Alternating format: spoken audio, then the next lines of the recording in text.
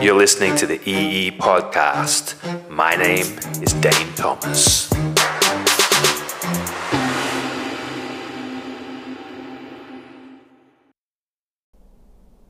Did my first performance this year, last weekend. I performed at something called Rites of Dance, Rites, R-I-T-E-S, at the Gold Coast, run by a guy called Mark Pringle, who I've known around for a few years. Good DJ, creating a really solid, conscious event up at the Gold Coast. I'm talking about in Queensland, Australia, if you don't know where I'm talking about.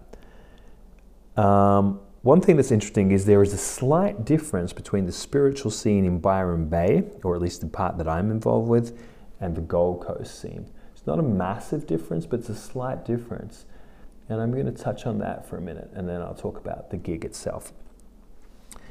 It's interesting, the people that I have found myself surrounded by in Byron Bay, I would say there is a little more of a dark feminine flavor, yeah? And maybe it's to do with we're in the rivers, you know, it's very forest and river, and it's kind of a liquidy, swirly energy. Allegedly, Byron Bay is on a bunch of obsidian, so, you know, dragon glass. This whole town is built on obsidian dragon glass. Had to use my Game of Thrones accent, which is actually the accent I was born with, talking like this, esoteric entrepreneur. Yeah, that would have been me. And the people that I'm surrounded by, there's a lot of people who've done multiple ISTA 1 and 2s, yeah, International School of Temple Arts, Shamanic Tantra, embodiment, catharsis, sinking down into the dark, descent work, more kind of witchy vibes, right? And then the Gold Coast has quite a burgeoning spirit conscious scene. I'd say it's actually significantly bigger than it is down here, but it's more light, and there's more, people are more about getting shit done. It's a bit more like cacao, breath work, workouts at the beach. It kind of has a slightly more American flavor to me. You know, it's a little bit of a California vibe, but Aussie, you know. And it's really cute, the difference. And I had a bit of an aversion to the Gold Coast flavor, but it always treats me super well. And I actually know a lot of really solid people up there. And so I was pretty stoked to get an invite to perform some ritual and rap at the beginning of Rites of Dance. So I went up, hadn't performed this year, I was practicing in the car, literally. I maybe did a couple of reps at the house and jumped in the car, drove up in my black truck called Lucifer, for those who don't know the backstory, and got there, dropped in with the gang, had a couple of sneaky mezcal shots. You know, it's a conscious dance event, people are not drinking, but I sort of see that as my spirit of choice. Had some cacao, had a little stretch and meditation, sound check. Mark opened the evening. It was like 150 people there, great turnout. A lot of beautiful women, I've got to say. It's always very inspiring. And I did sort of a ritual drop into the void and kind of alignment to purpose and magical self. This is kind of visualization I've done a lot of times, sort of dropping in your archetypal magician or witch or priest or priestess energy. And I also, then I went into, did like an a cappella, which is like an activation of the space, my lyrics to my song Pentagrams, which I also already have published under the title Invocation, because it is like an invocation. I'm calling in the pentagrams into the corners of the room. I'm activating the energies of light, dark, masculine and feminine, and bringing them into one thing. And then I performed my smash hit called The Temple, which is really beautiful for me to perform because, you know, I've only put out sort of 7 or 8 songs as my adult self, as Dane Thomas. And they sort of stack heavily towards sarcastic or funny or critical or punchline orientated. And this one is really devotional. You know, it's called Temple, and it's about an experience that I had in Israel in 2018 at a festival where I went into the tent where a temple night was happening, where an erotic temple night was taking place, and I found myself rapping with the musicians. There was a lot of young Israeli musicians who were very talented, playing kind of like Sufi-esque kind of music.